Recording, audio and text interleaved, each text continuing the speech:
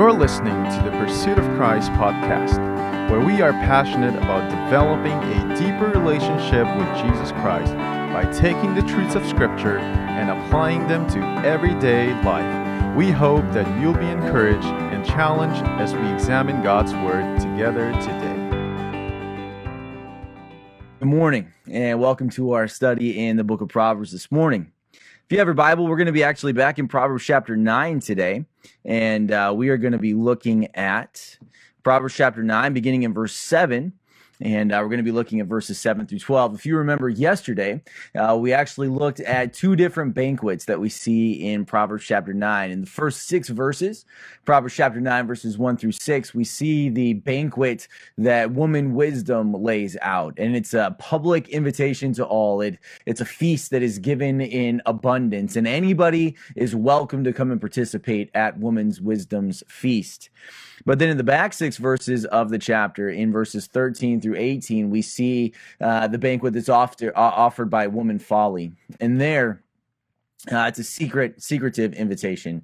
She distracts people away from their purpose. She pulls them in, and they are tempted. They're tempted by get-rich-quick schemes, by criminal conspiracies. They're tempted by sexual and promiscuous pleasures that are there. And the banquet of woman wisdom leads to eternal life.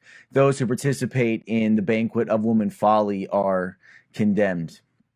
And so we looked at those yesterday. Today, I actually want to look at the middle 6 verses, verses 7 through 12. And it was interesting because when I was studying out this chapter, there are some people that thought that verses 7 through 12 were actually a later addition to the text. So you have these two banquets, and then you have this piece of it that's kind of sandwiched in the middle. And there are some that think that this was a later scribal addition into Proverbs chapter 9.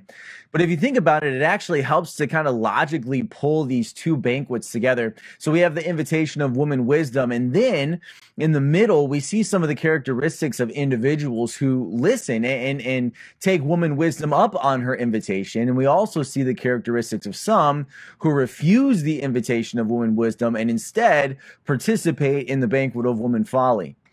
And so it kind of serves as a bridge between these two banquets, and we get to look at the characteristics of individuals who participate in both of these banquets. So I've entitled the episode this morning, The Invitees to Wisdom's Banquet.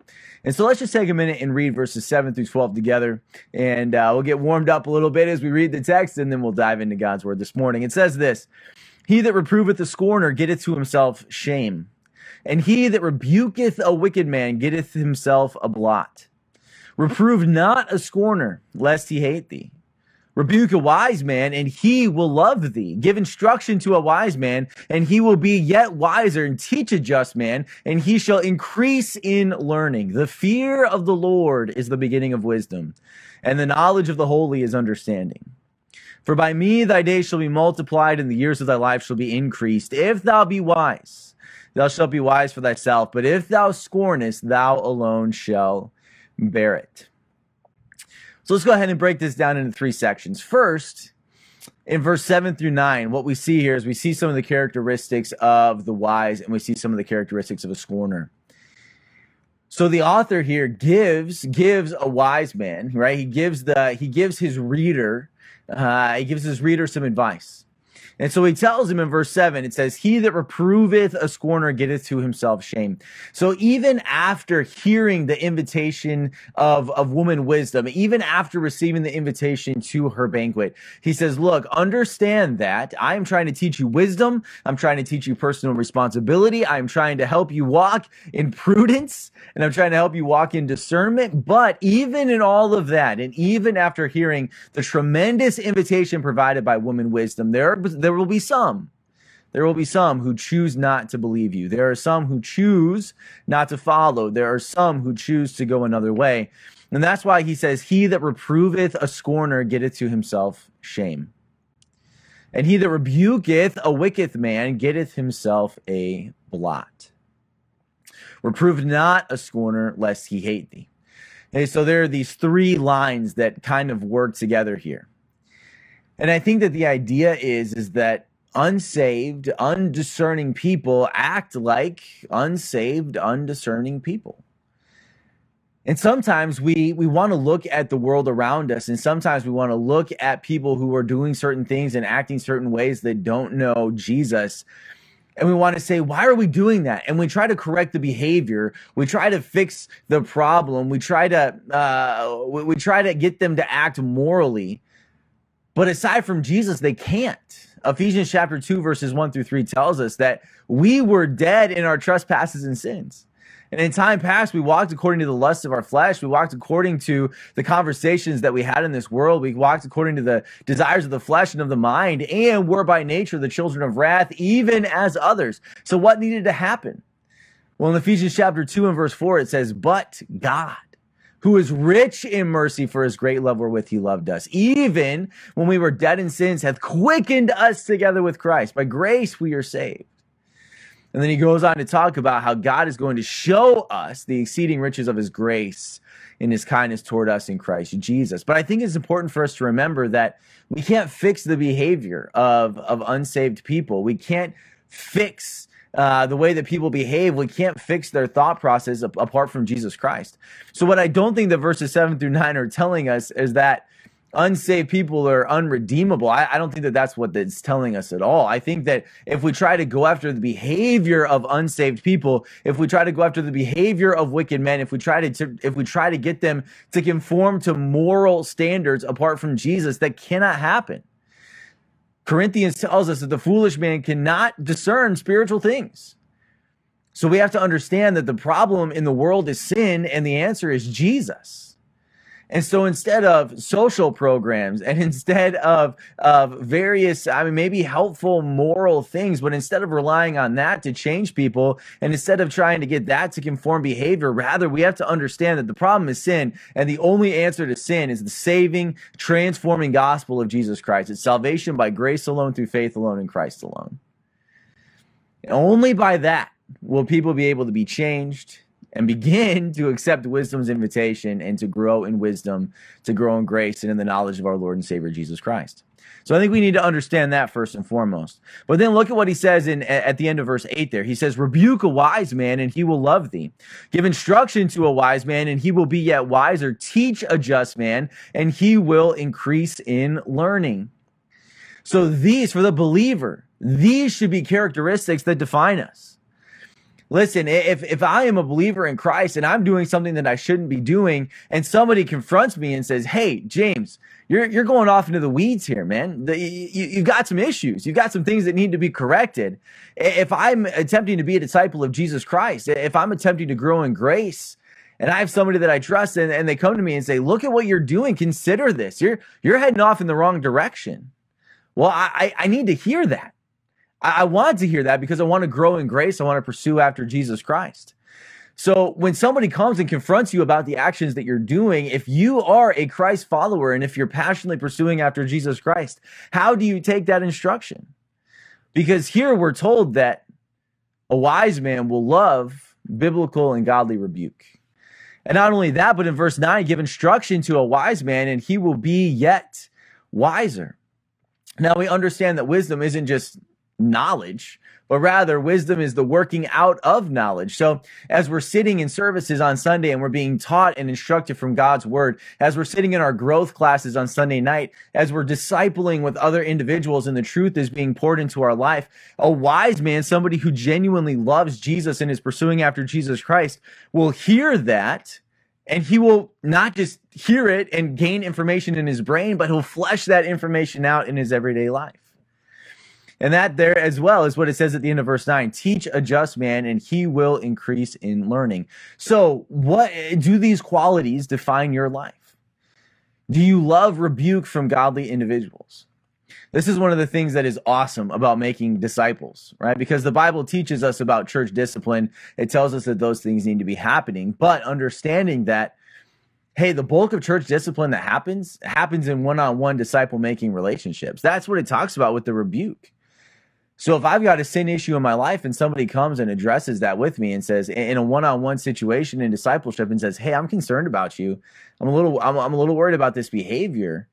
I should be able to take that and make the change that I need to. That's correction. That's rebuke. That's church discipline that's happening on a one-on-one basis.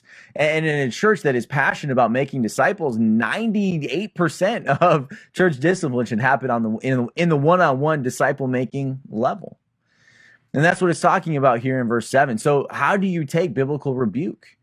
Do you take it? Do you love it? Do you use that to help you grow closer to Jesus Christ? Are you increasing in wisdom through instruction as the truth is poured into your life? Are you taking that and then are you fleshing it out? Are you being just a hearer of the word, or are you hearing it and then actually doing it and putting it out into practice? And then finally, are you being taught, and are you increasing in learning? So those are the qualities that he lays out in verses 7 through 9. And I know that those are some challenging thoughts for me as I was thinking through this and studying through this. And I hope that those are encouraging and challenging thoughts for you as well.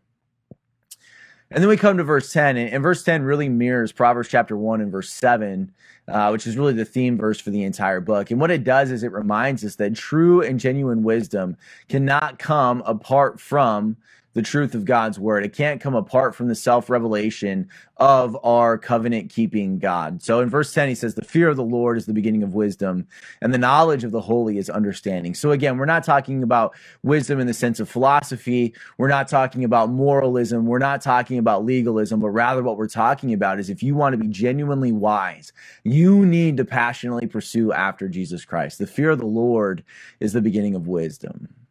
Are you living your life to pursue after Jesus Christ? Are you living your life in his presence for his pleasure?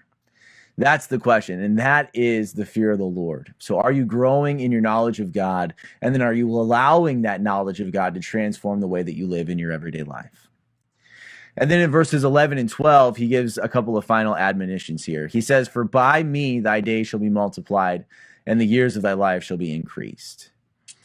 And so this is a promise of blessing for those that pursue after wisdom.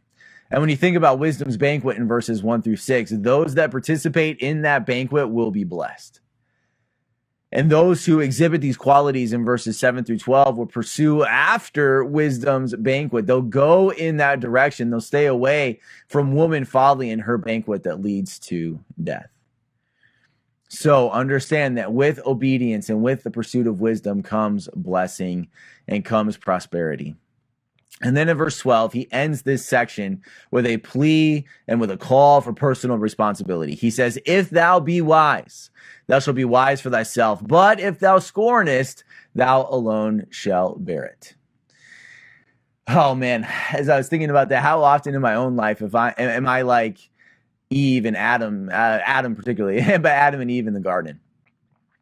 When God comes to them and he says, look, why have you done this thing? And Eve points at the serpent and says, hey, God, it's his fault.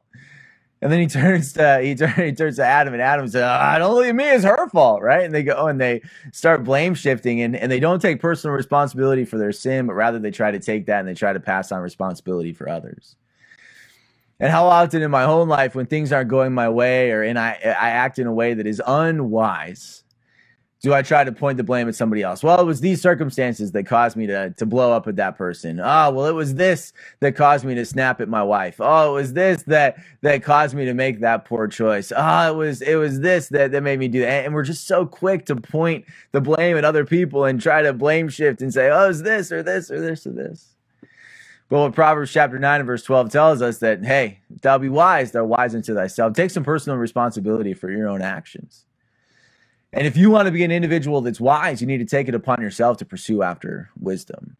And if you scorn, it's nobody else's fault, right? You can't look around and say, well, it was his fault. Point at him, give him the blame for that. He says, no, if you scorn, thou alone shall bear it. This is a plea and a cry for personal responsibility. So to sum up chapter 9, there's two banquets. There's woman wisdom's banquet. There's woman folly's banquet. And you need to make a choice. And the qualities of an individual that chooses woman wisdom's banquet, it's an individual that loves correction. It's an individual that pursues after God. It's an individual that understands that the fear of the Lord is the beginning of wisdom. Those who go to woman's folly's banquet are the evil, right? And look at what it says in verse 7, the scorner, the wicked, right? Those are the individuals that pursue after woman's folly's banquet. But you have to make a choice. And if you go to woman wisdom's banquet, there's blessing. If you go to woman folly's banquet, there's destruction. But it's your choice. And there's nobody else to blame.